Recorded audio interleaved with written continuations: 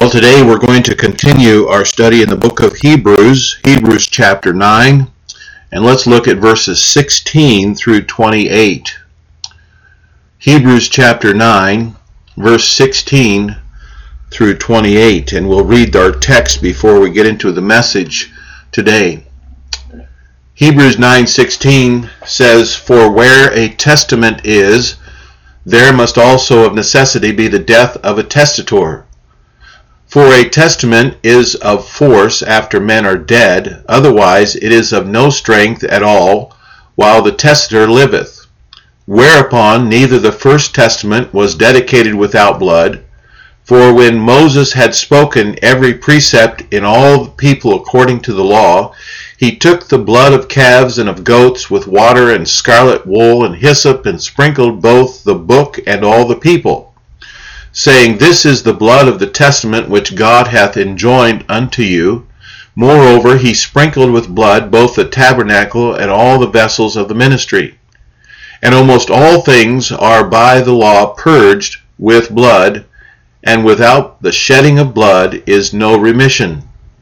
It was therefore necessary that the patterns of things in heavens should be purified with these, but the heavenly things themselves with better sacrifices than these.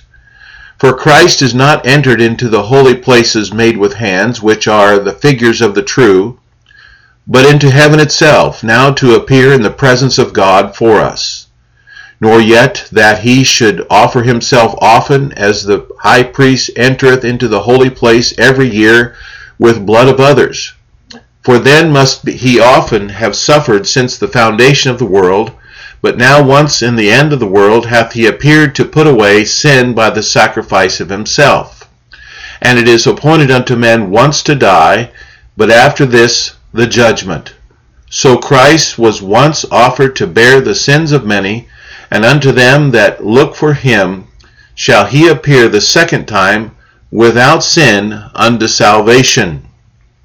Now, we read there in the first or the second half of chapter 9, the first 4 verses, we saw that it spoke of a testament and a testator. Today, when we talk about a testament, we think of it as a will, and a testator is the one who made the will. And all across America at this very hour are literally millions of testaments that are not in force. That is, wills written by individuals of a sound mind, currently stored away in dresser drawers, safety deposit boxes, attorneys' offices, and other places. For the time being, they are useless and worthless. Why? What activates a last will and testament? What makes it valid or in force? Why are these wills currently meaningless scraps of paper waiting in the wings for the day when they will become viable and valuable? The answer, of course, is that the testator, the one who made the will, is still alive. He or she must die for it to take force. Now, when we talk about the New Covenant or the New Testament, it is of no value whatsoever without Christ's death. He had to die for it and become operative. This is true of any will, of course. If you have a will today, you will have to die first in order for it to go into effect. Now let's look again at verses 20 through 22. In verses 20 through 22, it says, "In almost all things," verse 20 says, "saying, This is the blood of the testament which God hath enjoined unto you. Moreover, he sprinkled with blood both the tabernacle and all the vessels of the ministry. And almost all things are by the law purged with blood, and without shedding of blood is no remission." And so we see the last phrase in verse 22 says, "Without shedding of blood is no remission." And then we go on to verse 23, and we see the first phrase there is, "It was therefore necessary." The blood of Christ has always been an important concept to Christian people down through the centuries of Christian belief.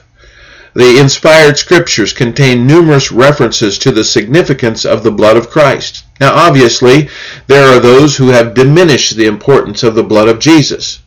Christianity has been characterized by some as a slaughterhouse religion because it speaks about the shed blood of Jesus as the sacrificial death for sin that was prefigured in the death of sacrificial animals in the Old Covenant.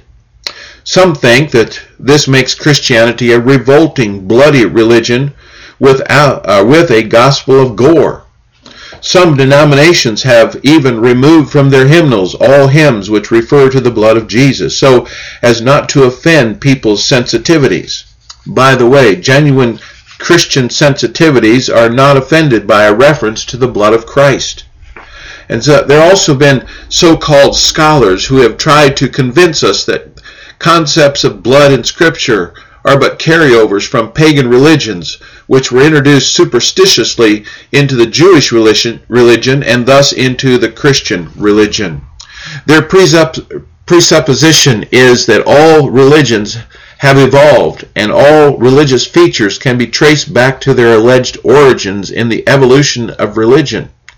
The explanation they offer is that blood covenants and blood sacrifices within animistic and spiritistic religions are the origin of such ideas in the Old Testament, and that mystic conceptions of the efficacy of blood in the mystery religions are the mythical base of all conceptions of blood in Judeo-Christian thinking. Their reasoning is based on unsubstantiated presuppositions and warped by unbelief. Now others would diminish the importance of the blood of Jesus by indicating that it does not matter if Jesus ever lived or if ever had blood flowing in his veins or shed his blood on the cross. History and the reality of the person of Jesus Christ are irrelevant in their perspective.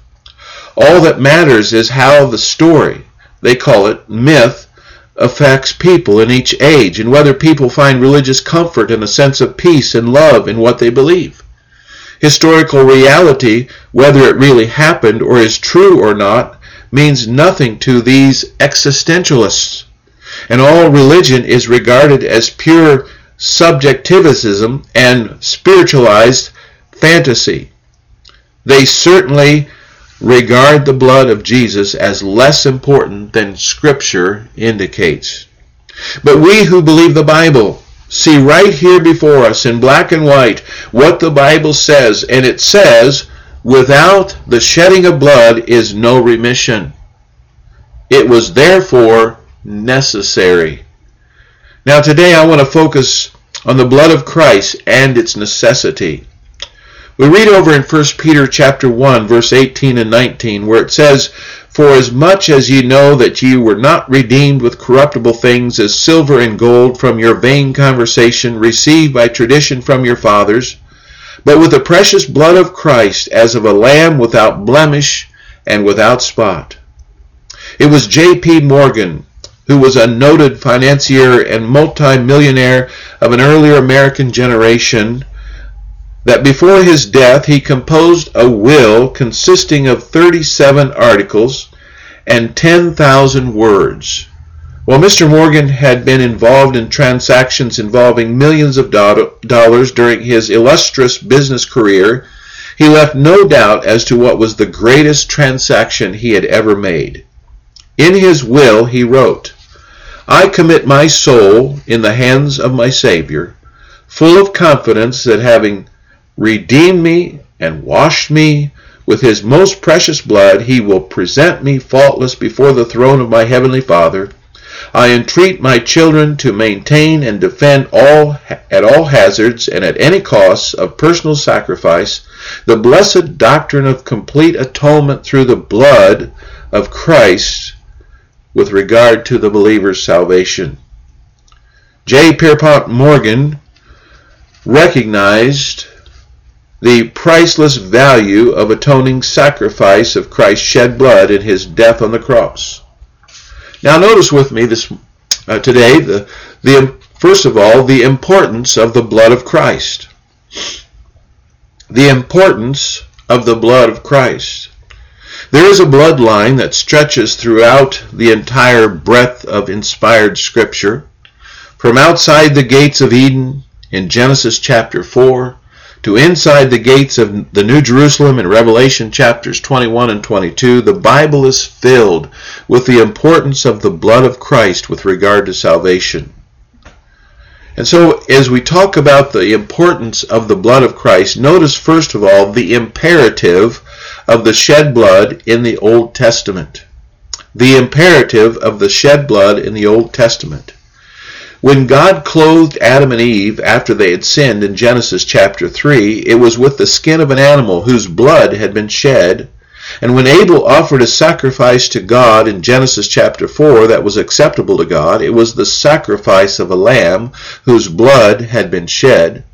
When Isaac was about to die on Mount Moriah in Genesis 22, it was the blood of a substitute ram that saved his life. When the death angel passed over Egypt in Exodus chapter 11, it was the blood sprinkled over the doorpost that preserved the Hebrew nation. When the covenant of the law was established at Mount Sinai, it was the covenant sprinkled with blood. And when God commanded the Israelites to build a tabernacle, the first article of furniture as one entered into the gates was the altar of incense that was sprinkled with blood. Regardless of whether it was the consecration of a priest, the birth of a son, the deepest penitence due to sin, or the highest religious festival, the way to communion with God in the Old Testament was by the way of shedding of blood. So we have the imperative of the shed blood in the Old Testament. Secondly, we have the magnitude of shed blood in the New Testament. In the New Testament, the same vital truth applies. What the Old Testament portrays through shadows and types, the New Testament presents in person and in fact. Paul, in his inspired epistle, wrote Romans 3:24 and 25, being justified freely by his grace through the redemption that is in Christ Jesus, whom God hath set forth to be a propitiation through faith in his blood, to declare his righteousness for the remission of sins that are past through the forbearance of God. Peter, in his infallible writing in 1 Peter 1 and verse 2, said, elect according to the foreknowledge of God the Father through sanctification of the Spirit unto obedience and sprinkling of the blood of Jesus Christ, grace unto you and peace be multiplied. John, in his inerrant script in 1 John 1:7 said, but if we walk in the light as he is in the light, we have fellowship one with another, and the blood of Jesus Christ, his Son, cleanseth us from all sin. You see, each and all present the importance of the blood of Christ in death as the atonement price for sin. The book of Revelation, the last book of the canonical scriptures, reiterates this same theme. Washed us from our sins in his own blood, it says in Revelation 1:5. Redeemed us to God by thy blood, Revelation 5:9. And they overcame him, that is Satan, by the blood of the Lamb in Revelation 12 and verse 11. You see, everywhere you travel through the scripture, you will discover one prominent theme: salvation by the blood and the blood alone. All hope of heaven and forgiveness of sins is based upon the shed blood of Christ in his death on the cross. And our text here today in Hebrews so clearly states, without the shedding of blood is no remission.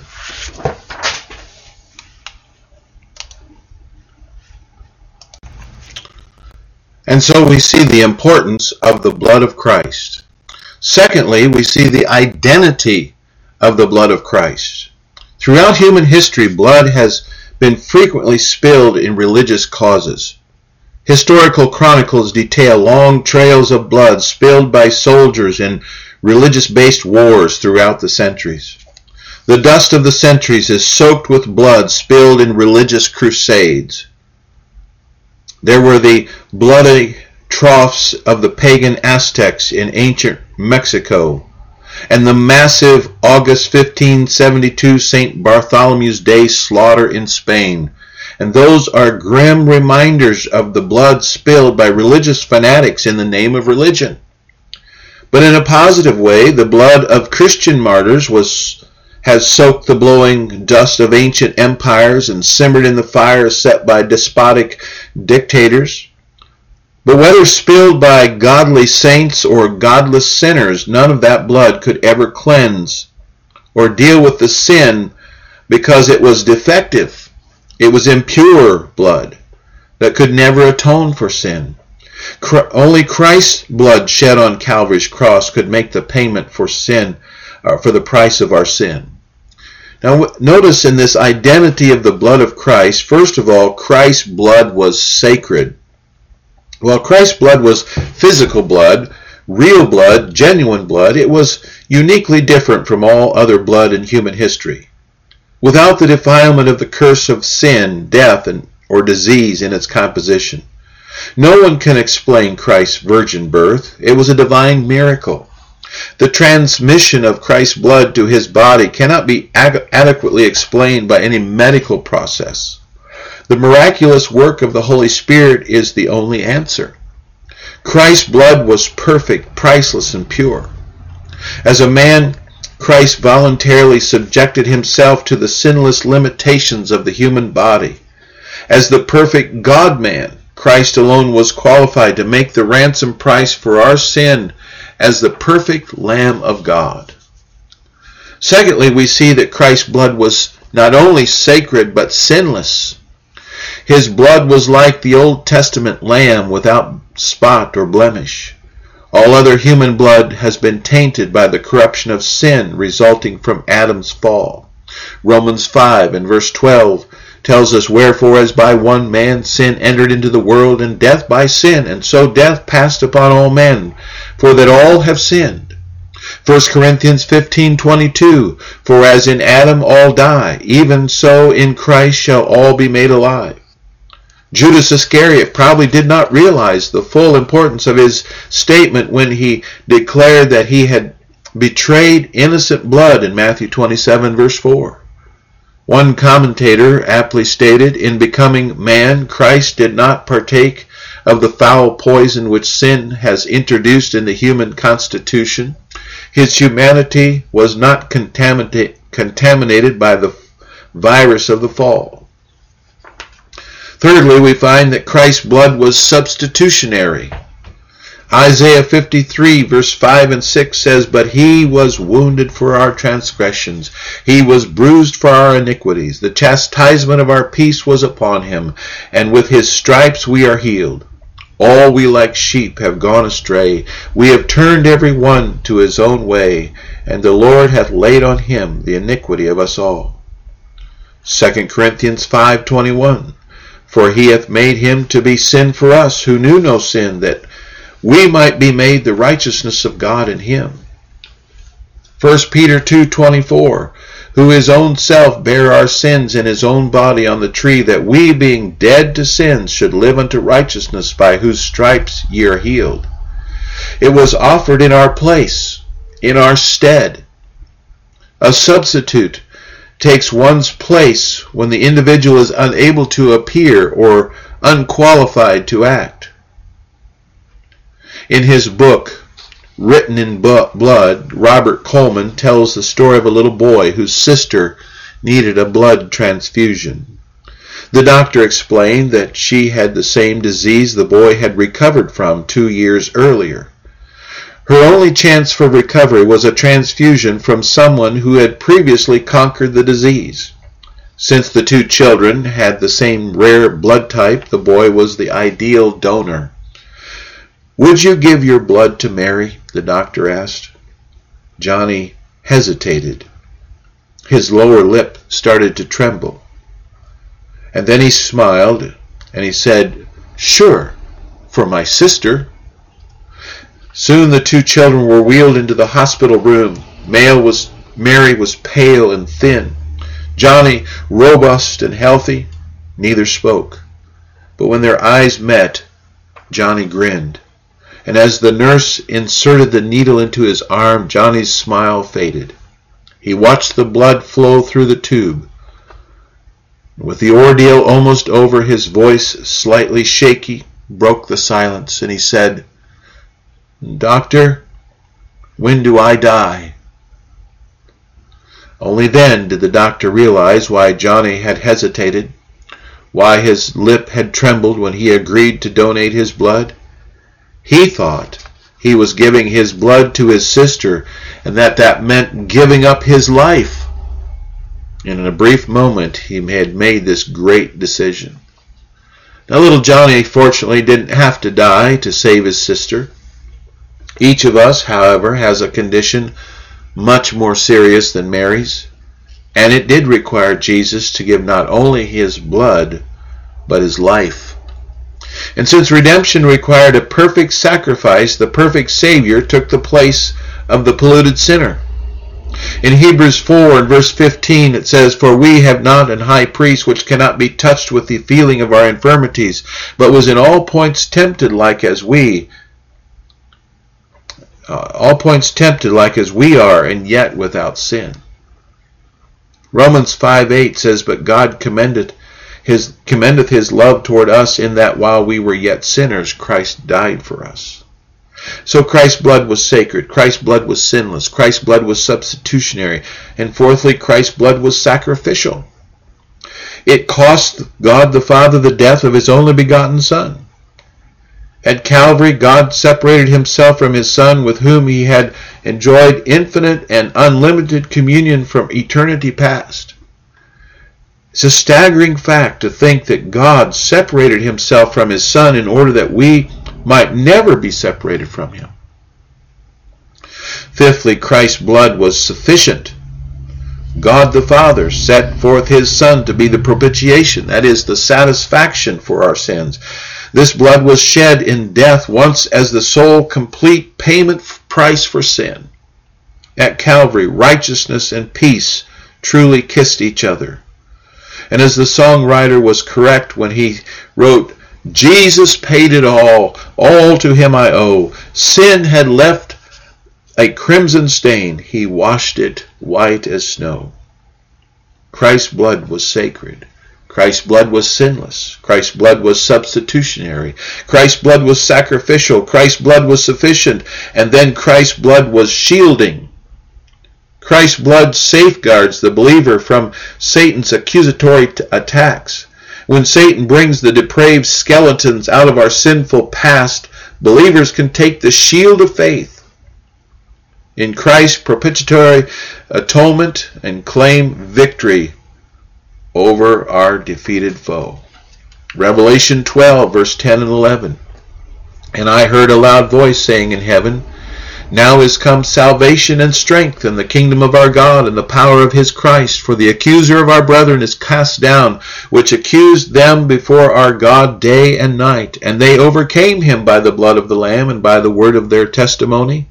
And they loved not their lives unto death." 1 Corinthians 15:57. "But thanks be to God, which giveth us the victory through our Lord Jesus Christ." And then finally, Christ's blood is frequently slighted. In Hebrews 10:28 and 29, it says, "He that despised Moses' law died without mercy under 2 or 3 witnesses. Of how much sorer punishment, suppose ye, shall he be thought worthy, who hath trodden under foot the Son of God, and hath counted the blood of the covenant wherewith he was sanctified an unholy thing, and hath done despite unto the Spirit of grace?" In these verses, the writer clearly indicates that those who reject the blood of the new covenant, that is the New Testament, do despite the Spirit of grace. And since the Holy Spirit is the divine agent who convicts of sin and convinces of the Savior and converts to salvation, when the human heart resists the Holy Spirit, they disavow the only person who can regenerate the soul. Titus 3:5 says, "Not by works of righteousness which we have done, but according to his mercy he saved us by the washing of regeneration and renewing of the Holy Ghost."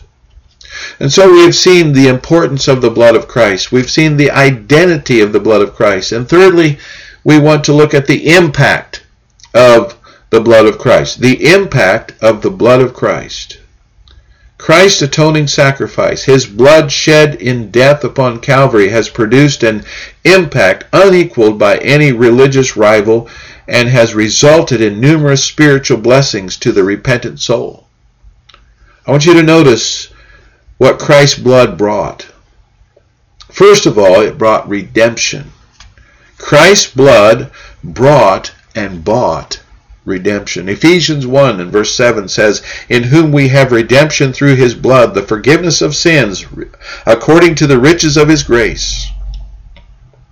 In Galatians 3, believers are portrayed as liberated souls who have been freed from their former bondage status in the slave market of Satan and sin.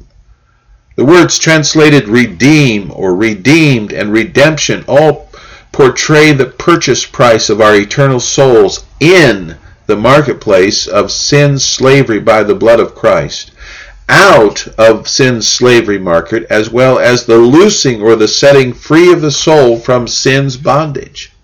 Galatians 3:13, Christ hath redeemed us from the curse of the law, being made a curse for us. For it is written, Cursed is every one that hangeth on a tree.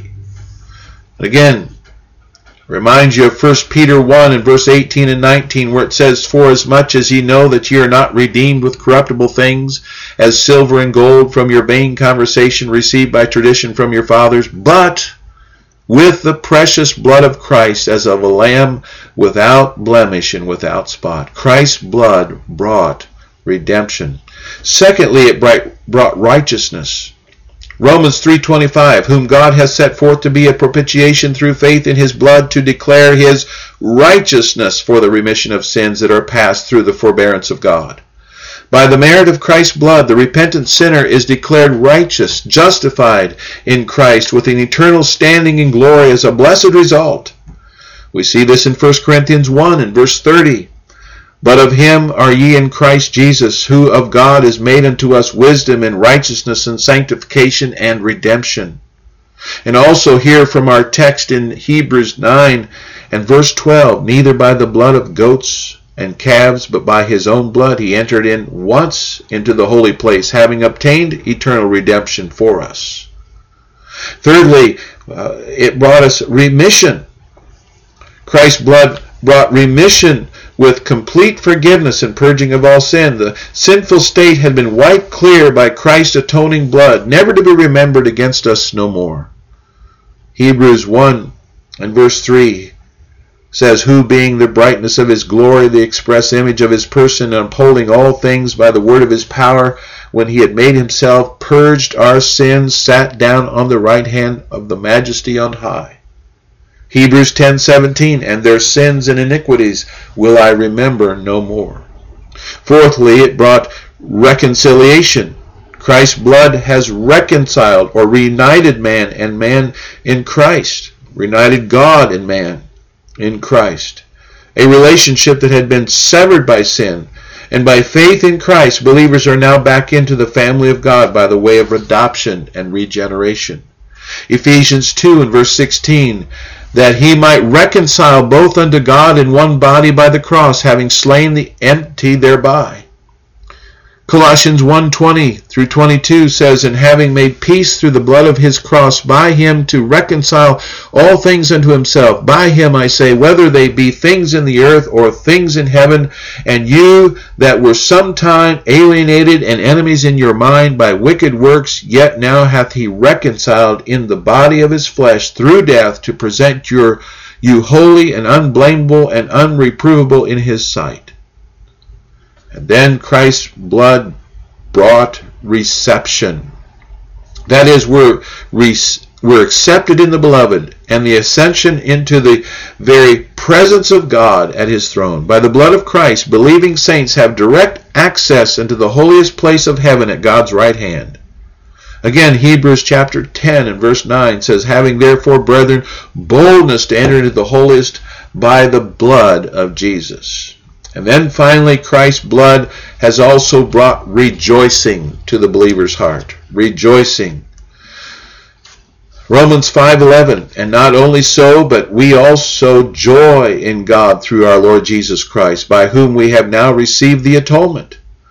Believers can truthfully sing with a great enthusiasm and joy, redeemed, redeemed, redeemed by the blood of the Lamb. By those seeking freedom from burdens and oppression of sin, there is truly power in the blood. When asked the question, what can wash away my sin? Believing saints can confidently reply, Nothing but the blood of Jesus. For the genuine saint, Christ's blood shed in death upon the cross doesn't just mean something. It means everything. Now I close with this reminder that the secret is not just in blood, but the precious blood of the Lord Jesus Christ. I read where during the Korean War, a popular evangelist of the day presented the President, Dwight D. Eisenhower, with a book containing signatures in their own blood. 16,000 Korean prisoners of war who had been won to Christ during their confinement in Allied Korean or Allied prison camps, and they had renounced communism as a result.